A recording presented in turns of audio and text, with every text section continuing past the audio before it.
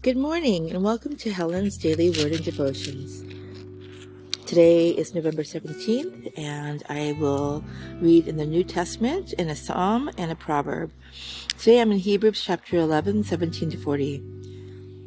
By faith, Abraham, when he was tested, offered up Isaac, and he who had received the promises offered up his only begotten son, of whom it was said, "And Isaac your seed shall be called," concluding that God was able to raise him up, even from the dead, from which he also received him in a figurative sense.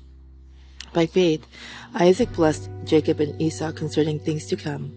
By faith, Jacob, when he was dying, blessed each of the sons of Joseph, and worshipped leaning on the top of his staff. By faith, Joseph, when he was dying, made mention of the departure of the children of Israel, and gave instructions concerning his bones. By faith, Moses, when he was born, was hidden 3 months by his parents, because they saw he was a beautiful child, and they were not afraid of the king's command. By faith, Moses, when he became of age, refused to be called the son of Pharaoh's daughter, choosing rather to suffer affliction with the people of God than to enjoy the passing pleasures of sin, esteeming the reproach of Christ greater riches than the treasures in Egypt, for he looked to the reward. By faith, he forsook Egypt, not fearing the wrath of the king, for he endured as seeing him who is invisible.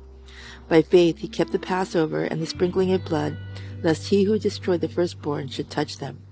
By faith, they passed through the Red Sea as by dry land, whereas the Egyptians attempting to do so were drowned. By faith, the walls of Jericho fell down after they were encircled for 7 days.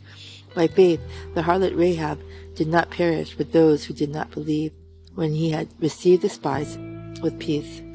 And what more shall I say? For the time would fail me to tell of Gideon and Barak, and Samson and Jephthah, also of David and Samuel and the prophets, who through faith subdued kingdoms, worked righteousness, obtained promises, stopped the mouths of lions, quenched the violence of fire, escaped the edge of the sword, out of the weakness were made strong, became valiant in battle, turned to flight the armies of the aliens.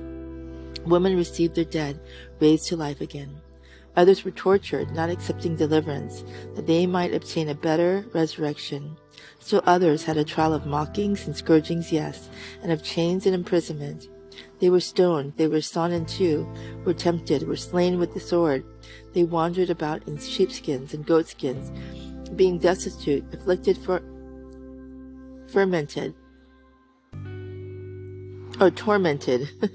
of whom the world was not worthy. They wandered in deserts and mountains and dens and caves of the earth. And all these, having obtained a good testimony through faith, did not receive the promise, God having provided something better for us, and they should not be made perfect apart from us. Psalm 128, 1-6. Blessed is everyone who fears the Lord, who walks in his ways. When you eat the labor of your hands, you shall be happy, and it shall be well with you. Your wife shall be like a fruitful vine in the very heart of your house. Your children like olive plants all around your table. Behold, thus shall the man be blessed who fears the Lord. The Lord bless you out of Zion, and may you see the good of Jerusalem all the days of your life.